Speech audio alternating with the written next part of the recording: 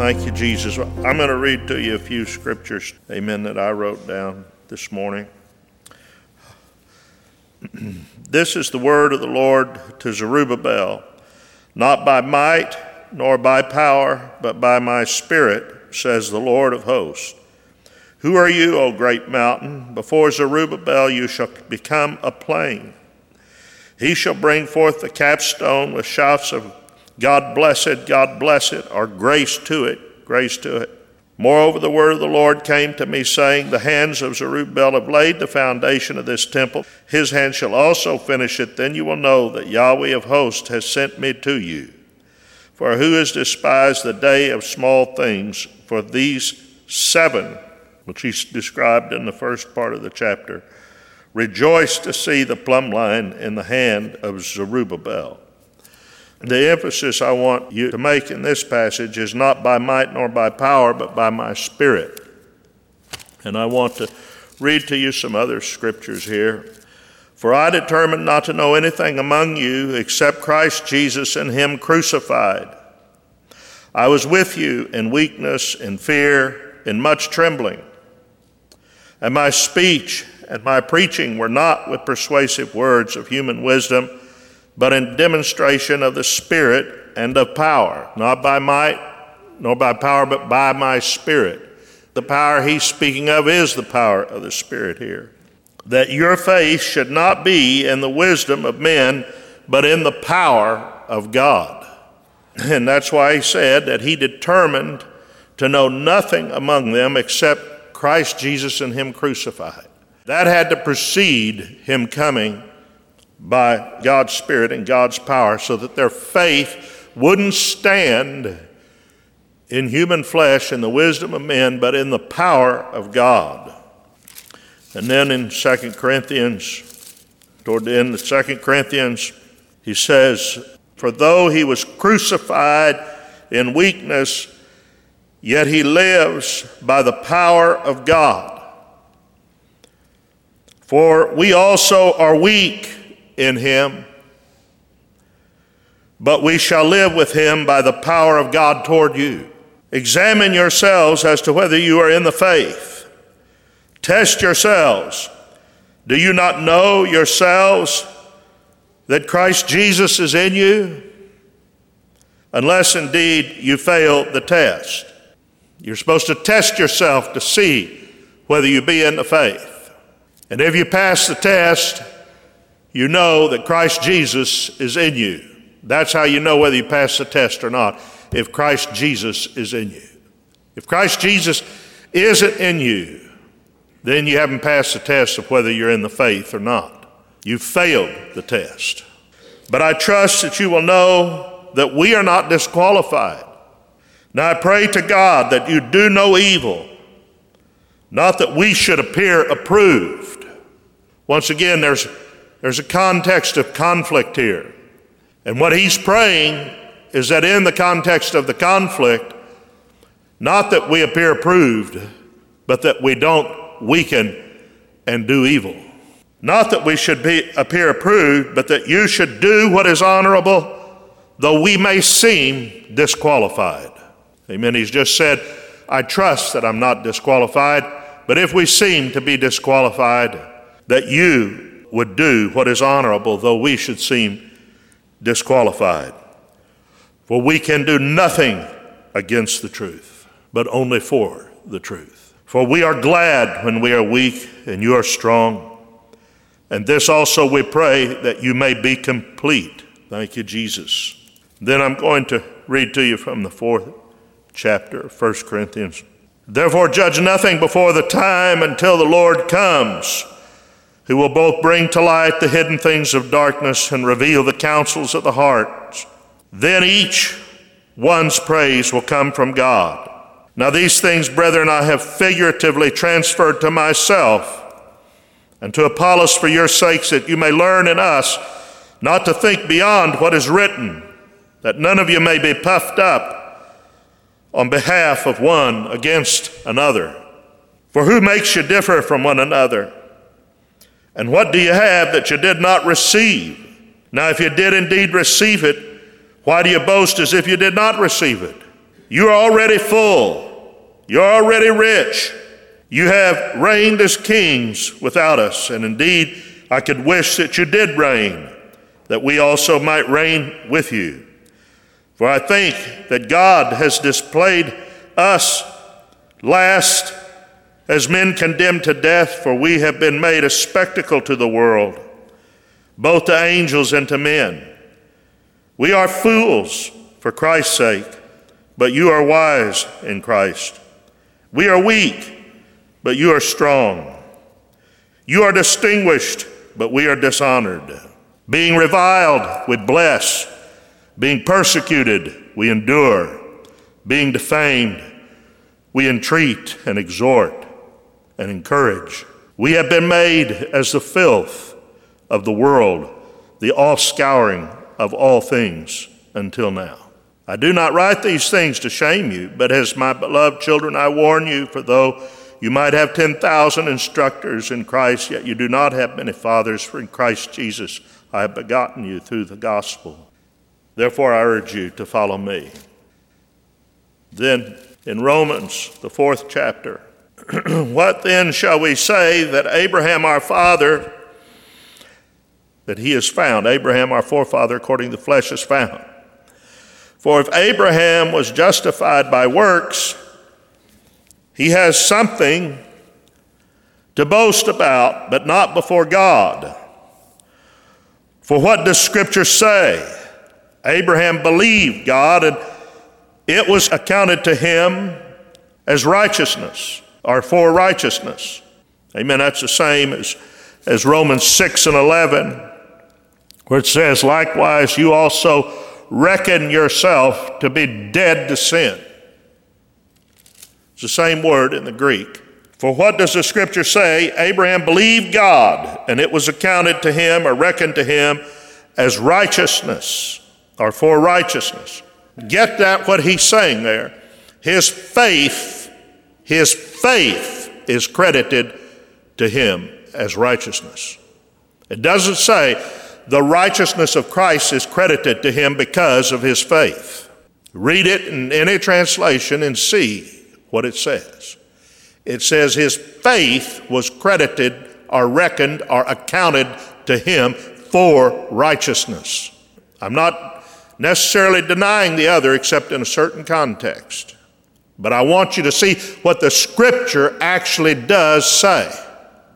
Now to him who works, the wages are not counted as grace, same as 6:11 where it says reckoned dead to sin, but as a debt. Now what he's speaking about here, as we're going to see in the rest of this passage of Scripture, and in one more that I'm going to read to you, is that it is Abraham's ongoing relationship with God in obedience to what God is telling him to do that the Bible is viewing as faith. It's his covenant relationship with God that continues moving on in spite of every setback, everything that seems to go wrong, every hindrance, every obstacle, every failure, every sin, every mistake. It keeps on pressing on. And that ongoing relationship is what the Bible is calling faith. And the context is going to make it clear that he's not talking about going through a ritual like circumcision, a work of the flesh, but living in the kind of relationship with God that he is going to be able to do the works that God has appointed for him to do, as Paul said in Ephesians, because he has faith in God. And in spite of everything, no matter what God tells him to do, no matter what happens in the surrounding circumstances or the enemies that come against him or the problems or the needs or his own impotence or inability, his weakness to accomplish what God says, he's going to keep on keeping on in that relationship, doing everything he can to obey God. Now to him who works, the wages are not counted as grace. Amen. And how does grace come? but through relationship with God, we humble ourselves under the mighty hand of God, and he gives grace to the humble, but resists the proud. It takes a relationship with God for grace to keep coming to us. But works are just doing things or believing things where we don't have to have a relationship with God. We just get circumcised and that takes care of it. We just get baptized and that takes care of it. We just believe a certain creedal statement, profess him, and that takes care of everything. That's works. It separates us from God. And everything God's trying to do is bring us back into relationship. For this is eternal life, to know the only true God and the one, Jesus Christ, whom he has sent. To know them. Gnosko, the same Greek word that speaks of a relationship between a man and a woman. It's not doing some little something or saying some little something or professing some little something and then hanging up your religion on the hook and go about as you please. Amen. As a contemporary, very prominent and popular conservative columnist and speaker and writer and so on and so forth, she was doing a program down at the University of Texas. And a young conservative woman stood up in the audience and said, she wasn't trying to condemn her or anything, but couldn't you just be a little nicer? Do you have to exchange sputum for sputum? And she tousled her long blonde hair and said, well, this is the way it is. I've accepted Christ as my personal Savior, and he now takes care of everything for me, and nothing else matters that I do. It has incredible repercussions for the witness of Christ in the world. That's works. I did something, and now nothing matters. Faith is coming into oneness, relationship, a loving covenantal relationship with God, and being led by the Spirit, amen, to do those works that he ordained for us to complete from the foundation of the world. Owe no man anything but this, to love one another. That is what God is seeking.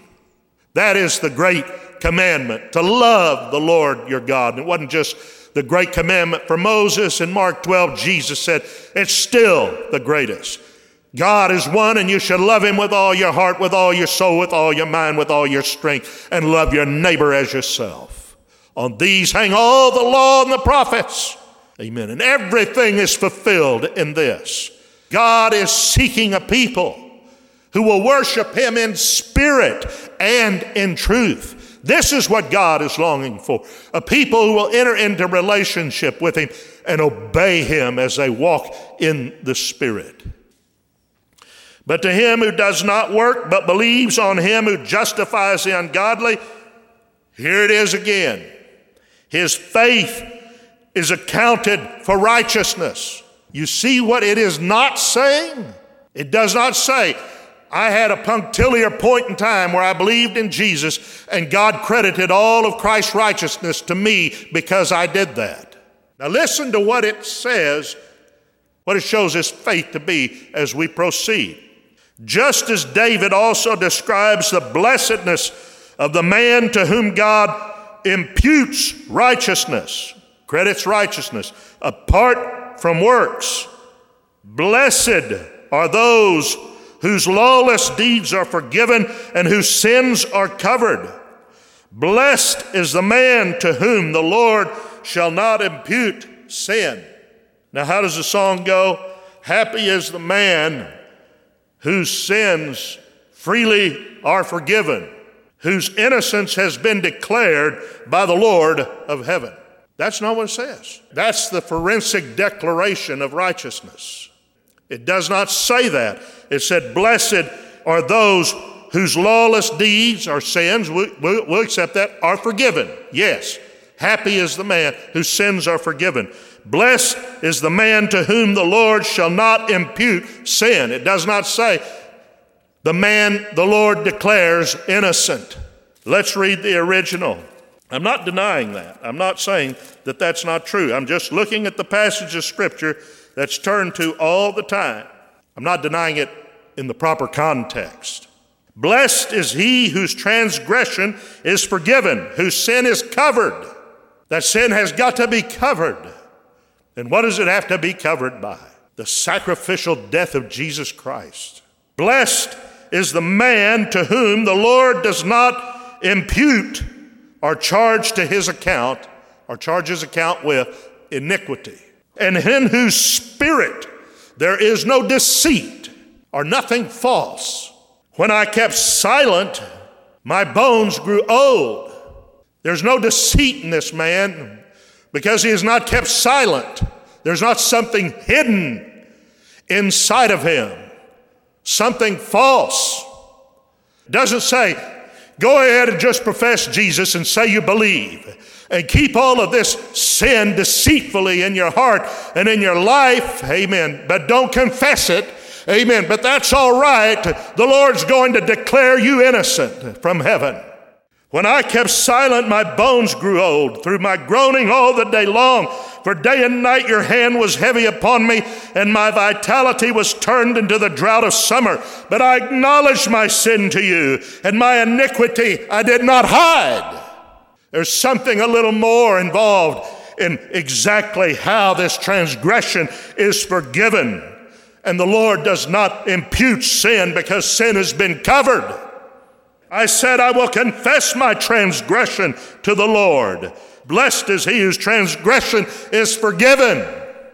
I said, I will confess my transgressions to the Lord, and you forgave the iniquity of my sins. Blessed is he whose transgression is forgiven. Let's put it in the context of the fullness of what God is saying. For this cause, everyone who is godly shall pray to you. For this cause. Acknowledgement, confession, so that we can be forgiven and our sins not imputed to us. For this cause everyone who is godly shall pray to you in a time when you may be found. This is the same chapter proceeding to tell us how we become blessed by being forgiven, and so that our sins are covered and will not be imputed to us by the Lord. In a time when you may be found, for surely in a flood of great waters they shall not come near him. You are my hiding place. You shall preserve me from trouble. You shall surround me with songs of deliverance. It says Selah, so it's the end, and the Lord is now speaking. I will instruct you and teach you in the way you should go. I will guide you with my eye. Amen. It's a process. It's a walk. It's an unfolding relationship of obedience to the Lord. Do not be like the horse or like the mule, which have no understanding, which must be harnessed with bit and bridle, else they will not come near you. He's longing for the relationship. He's calling them to a new relationship of suppleness to the Lord, of unfolding understanding and knowledge. This is the unfolding of what the psalmist said would bring the blessedness of forgiven sins, covered sins, of sins that the Lord does not impute. Many sorrows shall be to the wicked, but he who trusts in the Lord, mercy shall surround him. Be glad in the Lord and rejoice, you righteous, and shout for joy, all you upright in heart. Do you see the process that the Lord took them through to bring them to that place? Let's read on. Does his blessedness then come upon the circumcised only, or upon the uncircumcised also? For we say that faith was accounted to Abraham for righteousness. That's the third time he said it, isn't it? Doesn't say righteousness was accounted to Abraham because of faith, but faith was accounted to him as righteousness. This unfolding relationship of obedience to God. I don't speak this because I've thought this out. If the Holy Spirit isn't bearing witness to what I say, then reject it. But is God speaking this? Is this the truth that's in his word? How then was it accounted? While he was circumcised or uncircumcised? Not while circumcised, but while uncircumcised. It's speaking of a work again.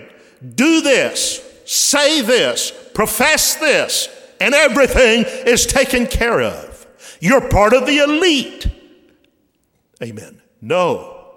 Amen, he's saying. And he received the sign of circumcision, a seal of righteousness of the faith, which he had while still uncircumcised, that he might be the father of all who believe, though they are uncircumcised, that righteousness might be imputed to them also, and the father of circumcision to those. He's talking about the same people. And I said, I'm not saying righteousness isn't imputed, but faith is counted for righteousness. Now listen to this next verse. He's talking about the same people. And the father of circumcision to those who not only are of the circumcision, but who walk in the steps of faith, which our father Abraham had while still uncircumcised. Do you see what he's talking about as faith? It's not something punctiliar. It's a walk. And it's a walk in spite of everything that comes against us. For the promise that he would be the heir of the world was not to Abraham or to his seed through the law, but through the righteousness of faith. And don't you remember from the 11th chapter of Hebrews how it spoke of the righteousness of faith when it talked about Noah building an ark? It was an act of obedience, of doing things in direct relationship, not just doing things disconnected from God so we could get this God business and religious business over with, and we're going to be okay from now on forever. Let's get God out of the way so I can be Mr. Big Shot again. I can run my own life, think my own thoughts, live in unconsciousness and unawareness of the presence of God in my life. That's not what God is calling you to. He's calling you to the pledge of a good conscience, consciousness with Him in relationship. You're devoting yourself, you're pledging yourself into a new level of relationship with God. You're not supposed to be your own. You've been bought with a price. It's not your own mind. It's not your own thoughts. It's not your own ambitions. It's not your own desires. It's not anything of your own. Old things are passed away and all things are made new. You are to be new creations in Christ. And the purpose of the context of Christ's body on earth is to facilitate and bring to pass that new creation in your life, teaching them to obey all things whatsoever I have commanded. Not abstractly, not divorced from relationship, but in the relationship with God, in the Spirit. Amen. Not impersonally, but with the greatest personableness of the Spirit possible in our lives. For if those who are of the law are heirs, faith is made void and the promise of no effect. If all you have to do is obey some impersonal, abstract something that's your duty to do, and then it's God's duty to say, well, he did profess me back there, or he did get baptized back there, or whatever the case may be, circumcised, or whatever the case may be, so I'm duty bound to save him now, no matter what. He once believed, and so now he's forever saved, even if he blasphemes me, murders, is a pederast, a sodomist. Doesn't matter. Once saved, always saved, because he did his duty, and now I'm duty bound to save him. He's called us into a relationship that's going to unfold throughout all eternity. Unfold to heights as high as the Most High, to depths as deep as the heart of God. So how long is that going to take? Not to some punctiliar something that allows us to hang God up on the rack and then live our filthy lives on earth, justifying ourselves and condemning everything that's righteous. If that's what saves you, the promise is of no effect. And what was a promise? The promise of the Holy Spirit. Paul spoke about it in Galatians. Jesus spoke about it through the words Luke recorded in the 24th chapter. Tarry in Jerusalem till you receive this promise from on high. Amen.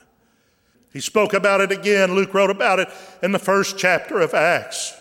Tarry until you've received the promise from the Father. And then when they received it, Peter stood up and said, repent and be baptized. Acknowledge, confess, forsake your sins. And be baptized, every one of you. Amen. Get those sins covered that you've forsaken and confessed and acknowledged. Amen. And then you shall receive a gift of the Holy Spirit. For the promise is unto you and to your children and to all those afar off, even as many as the Lord our God shall call. Amen. Save yourself from this wicked and untoward generation. Amen. And that was the beginning. That's the birth of an unfolding walk of faith. And El Shaddai, the God of blessings, is going to take you all the way in to the fullness of the God who reveals himself as Yahweh. So if that other is, it makes the promise of none effect. And that's exactly what it's done, hasn't it? Amen. They have made the promise of none effect. What does it mean, even in evangelical Christianity across the board, to really receive the baptism of the Holy Spirit? Half of them say it's of the devil. Something that's described right here in the birth of the church. They've made the promise of God of none effect. Oh, listen to how he's ranting and raving. Yes, a fool for Christ. And God help me to always be.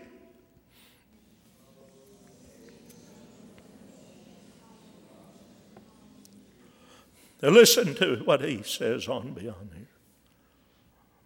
Therefore, it is of faith that it might be according to grace, so that the promise might be sure to all the seed. He wants it to be sure. Amen. He wants it to be certain that every one of you get the promise. Not only to those who are of the law, promise to them too, though, not only, but it's to them. But also to those who are of the faith of Abraham, who is the father of us all, through the promise. As it is written, I've made you a father of many nations, in the presence of him whom he believed, in the presence of him who he believed. God, who gives life to the dead and calls those things which do not exist as though they did. Who, contrary to hope, amen, contrary to hope, here it is, you see, what this faith was, amen. Contrary to hope, in hope believed, so that he became the father of many nations, according to what was spoken, so shall your descendants, those who receive the promise, be. Amen. And not being weak in faith, he did not consider his own body. How can the promise come forth? He tried Eliezer, then he tried Ishmael. That came forth from his own body. God rejected all of it. He said, let Ishmael be as my heir before you. And he said, no, I shall return. Born not of the flesh, remember what Paul said in Galatians, but born of the Spirit, the child of the promise. Thank you, Jesus. I shall return, and Sarah shall have a son. And not being weak in faith, he did not consider his own body, born not of the will of the flesh or the will of man, amen, but born of God. He did not consider his own body already dead since he was about 100 years old, and the deadness of Sarah's womb, amen. So what if it looks like we're dead? So what appearances may be? There was nothing in his appearance that any should desire him. Amen. He was despised and rejected of men, a man of sorrows, acquainted with grief, one from whom we hid our faces. Amen. Amen. Despised, afflicted. But what difference does appearance make? It's the promise of God that makes the difference. Amen. Not being weak in faith, he did not consider his own body, although already dead, and the deadness of Sarah's womb. He did not waver at the promise of God. He did not waver at the promise of God through unbelief, but was strengthened in faith. Amen. Giving glory to God. Amen. And being fully persuaded that what God had promised, he was also able to perform. Amen. Therefore, it was accounted to him as righteousness. How many times is that now, you see? Amen. Hallelujah. Thank you, Jesus. Hallelujah. How many times has he said it? And now we know what was accounted as righteousness, what was considered faith. Amen. Amen. Now it was not written for his sake alone that it was imputed to him, but also for us. It shall be imputed to us who believe in him who raised Jesus our Lord from the dead. It's the resurrection power of the Spirit. Amen. Who was delivered up because of our offenses and was raised for our justification, justified by faith. But it was his resurrection. That's why Paul said justified by the Spirit. It's that ongoing walk of relationship with God. And it doesn't stop there. We put a chapter heading, but the next word is therefore. There were no chapter headings there. We put those in.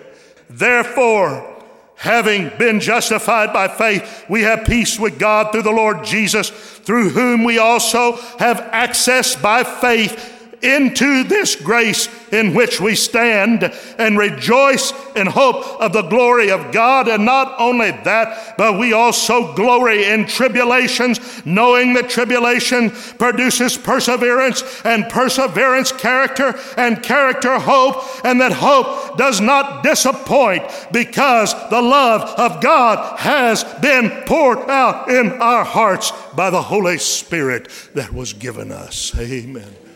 Amen. Hallelujah. Hallelujah. Hallelujah. Thank you, Jesus.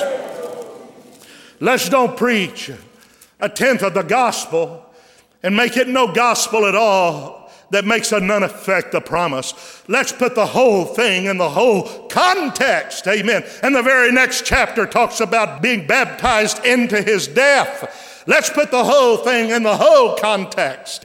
Now, one more passage of scripture here. By faith, Abraham obeyed. By faith, Abraham obeyed. Hebrews 11, 8th verse. When he was called to go out to the place which he would receive as an inheritance. And he went out, not knowing where he was going. By faith, he dwelt in the land of promise. That's where it was first poured out. As in a foreign country, dwelling in tents with Isaac and Jacob, heirs with him of the same promise. For he looked for the city which has foundations, whose builder and maker is God. What was he doing out there? Wanted a piece of land to plant a garden? No, he was looking for the city that has foundations, whose builder and maker is God. By faith, Sarah herself also received strength to conceive seed, and she bore a child when she was past the age, because she judged him faithful who had promised. Amen. If she didn't have faith, she wouldn't have received strength to conceive, even conceive of the seed. But because she had faith, amen. Amen. Something, a little something was conceived. A little seed, amen. And it gave birth to the promise, amen. Therefore, from one man, and him as good as dead. They're dead. They're falling to pieces. Amen. It isn't going to last. Amen. Amen. Maybe we'll be even buried 3 days. Amen. But it won't matter. Amen. Because you can do nothing against the truth. Amen. And it is going to rise again. Hallelujah. Thank you, Jesus. Hallelujah. Therefore, from one man, and him as good as dead, were born as many as the stars of the sky, in multitude innumerable as the sand which is by the seashore. All these died in faith, not having received the promise, but having seen them from afar off, were assured of them, embraced them, confessed that they were strangers and pilgrims on the earth. For those who say such things declare plainly that they seek a homeland. And truly, if they had called to mind that country from which they had come out, they would have had an occasion or opportunity to return. But now they desire a better, that is, a heavenly country. Therefore God is not ashamed to be called their God, for he has prepared a city for them. By faith, Abraham, when he was tested, offered up Isaac, the child of the promise. Everything was supposed to come through this, you see. Everything. And yet he took him and offered him up on the altar to God. And he who had received the promises offered up his only begotten son. Everything he'd worked for, everything he'd strived for, everything he'd suffered to bring to pass. And he took it and he put it on the altar. He offered up his only begotten son, of whom it was said, in Isaac your seed shall be called, concluding that God was able to raise him up even from the dead, from which he also received him in a figurative sense. By faith, Isaac then blessed Jacob and Esau concerning things to come. And in those contexts, it didn't look so good that things should come. But by faith, he blessed him anyway. And by faith, Jacob, when he was dying, you'd think you'd be consumed with what's happening to you when you're dying, wouldn't you? This is the end, not the beginning or not the next step in the continuity of something bigger than any one of us. But by faith, you see, Jacob, when he was dying, blessed each of the sons of Joseph and worshiped, leaning on the top of his staff. By faith, Joseph, when he was dying, made mention of the departure of the children of Israel and gave instructions concerning his bones. Hundreds of years away. Didn't look at his place as the great one of Egypt, which he was. Amen. Or the deliverance that God had brought through him in Egypt, or the wonderful land of Goshen. Amen. But was thinking way down the road ahead, you see. And even though he was dying, amen, he gave instructions. He made mention of the departure. The promise was still in his heart and in his mind, you see. So he made mention of the departure from all of this good stuff that seems so wonderful in Egypt. You're going to be leaving this someday. It's hundreds of years down the road. But please, when you do, don't forget my bones. Amen. Just let my bones be a part of this. By faith, Moses, when he was born, was hidden. Why did they do that? Because it said down there was a punctiliar moment when you should hide every child in Israel. Amen. And then if you did that, you'd be saved. Amen. Or he would. No, there was something inside. More than a mental assent. Something inside. Driving and compelling. Amen. 3 months. Was hidden 3 months by his parents. What would have been their fate if they hadn't done that? Amen. What would have been the fate of Israel if they hadn't done that? And they did it by faith. It was a risk. There was a danger. There was a price to be paid. It wasn't bargain basement special faith or grace. It was the pearl of great price, faith and grace. High demand religion. Because they saw he was a comely child, and they were not afraid of the king's command. By faith, Moses, when he became of age, refused to be called the son of Pharaoh's daughter, choosing rather to suffer affliction with the people of God than to enjoy the pleasures of sin for a season, esteeming the reproach of Christ greater riches than the treasures of Egypt, for he looked for his reward. Amen. He too, you see, was looking down the road. By faith, he forsook Egypt, not fearing the wrath of the king, for he endured as seeing him who is invisible. By faith, he kept the Passover and the sprinkling of blood, lest he who destroyed the firstborn should touch them. By faith, they passed through the Red Sea as by dry land, whereas the Egyptians attempting to do so were drowned. By faith, the walls of Jericho fell down after they were encircled 7 days. And now, what more shall I say? For the time would fail me to speak of Gideon and Barak and Samson and Jephthah, also of David and Samuel and the prophets, who through faith subdued kingdoms, worked righteousness, obtained promises, stopped the mouths of lions, quenched the violence of fire, escaped the edge of the sword, and out of weakness were made strong, became valiant in battle, turned to flight the armies of the aliens. Women received their dead raised to life again.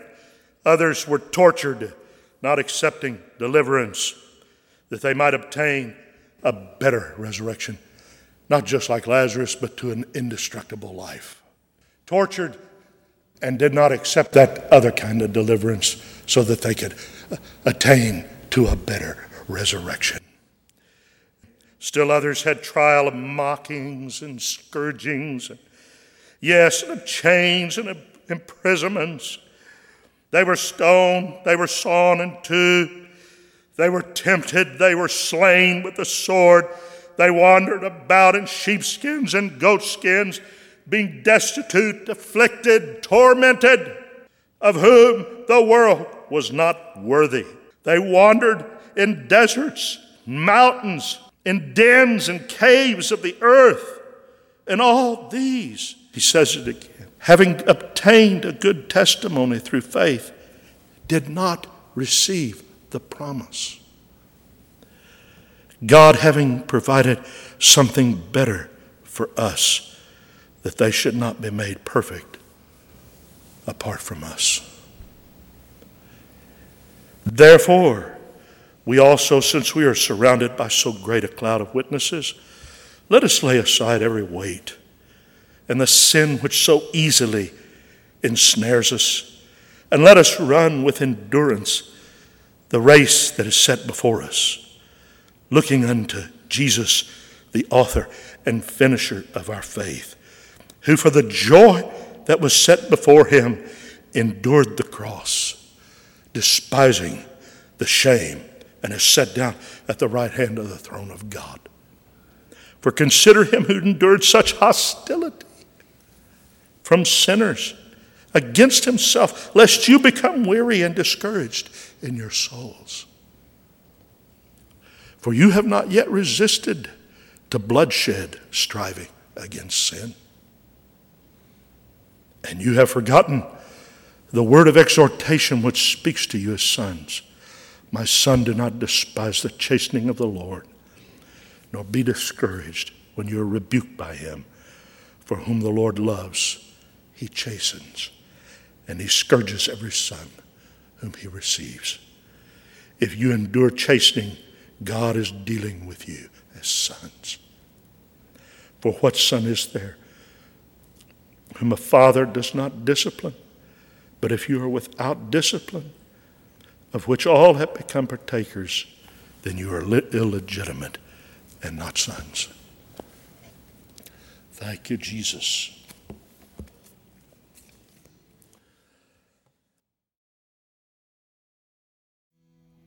I feel his promise moving upon us like the mighty rushing wind. That Holy Ghost has power burning like a fire. His promises upon us us again. Oh, I feel His promise moving upon us like a mighty rushing wind. The Holy Ghost has power, burning like a fire. His promises upon us again. And Jesus said, until He comes again, you will not be alone, my child. For you have the promise that the Comforter will come. Just wait until the appointed hour. Oh, I feel His promise moving upon us like a mighty rushing wind. Yes, that Holy Ghost has power. It's burning like a fire. His promises upon us again. The disciples were gathered in the upper room when the Spirit of the Lord came down. Oh, and that same Spirit that baptized all of them, yes, it's moving in our midst right now. Oh, and I feel His promise moving upon us like a mighty rushing wind. Oh, that Holy Ghost has power, burning like a fire. His promises upon us again. Oh, Jesus said, until He comes again, you will not be alone, my child. For you have the promise that the Comforter will come. Just wait until the appointed hour. Oh, now I feel His promise moving upon us like a mighty rushing wind. Oh, that Holy Ghost has power. It's burning like a fire. His promises upon us again. Oh, the disciples were gathered in the upper room when the Spirit of the Lord came down. And that same Spirit that baptized all of them, yes, it's moving in our midst right now. Oh, and I feel His promise moving upon us like a mighty rushing wind. Oh, that Holy Ghost has power, burning like a fire. His promises upon us again. Oh, the disciples were gathered in the upper room when the Spirit of the Lord came down. And that same Spirit that baptized all of them, yes, it's moving in our midst right now. Yes, and I feel His promise, it's moving upon us like a mighty rushing wind. Oh, that Holy Ghost has power, it's burning like a fire. His promises upon us again. Oh, and I feel His promise moving upon us like a mighty rushing wind. Oh, that Holy Ghost has power, burning like a fire. His promises upon us again.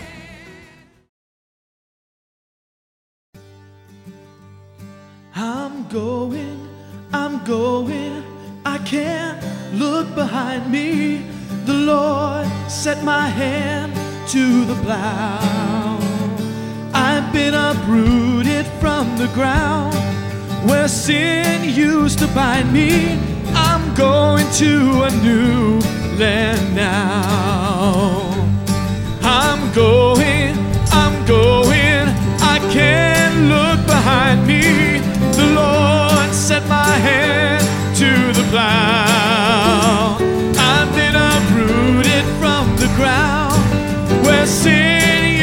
find me, and I'm going to